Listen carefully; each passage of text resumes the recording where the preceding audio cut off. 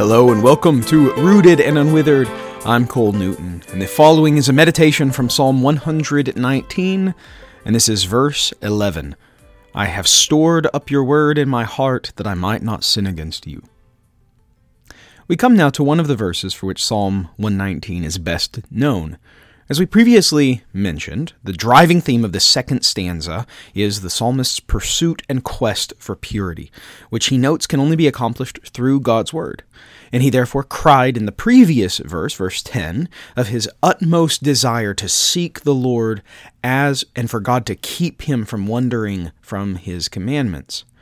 Now, continuing that theme, our present verse is both a mirrored image and further expansion of verse 9. The first line of verse 9 asked how a man can keep his way pure. And the second line of verse 11 parallels this thought by expressing the cessation of sin to be the psalmist's goal, aka purity. The second line of verse 9 turned to God's word as sufficient to guard one's way.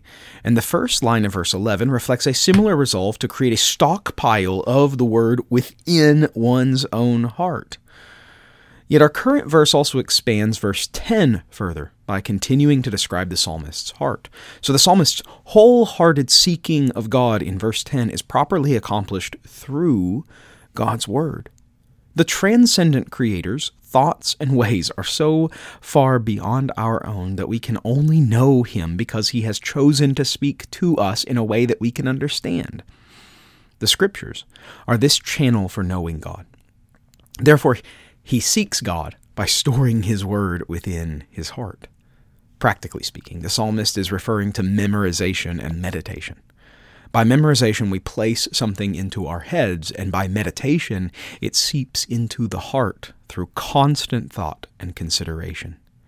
Sadly, many seek things of this world, such as wealth, possessions, or knowledge, more than they seek the Lord, and the meditations of their heart are upon them as well. What we give most of our time, attention, and thought to very often becomes the supreme love of our heart.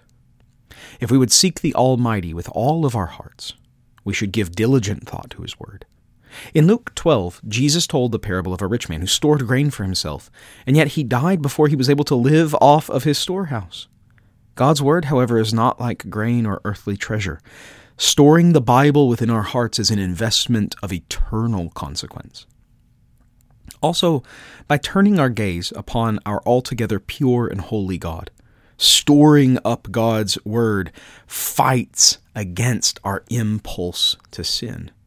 Indeed, during his temptation in the wilderness by Satan, Jesus repulsed the devil's attacks by clinging to the Scripture stored within his heart and mind. In the war against our sin, memorization and meditation of Scripture should be our chief tactic. Seeking God and killing sin through knowing and thinking over God's Word is our aim.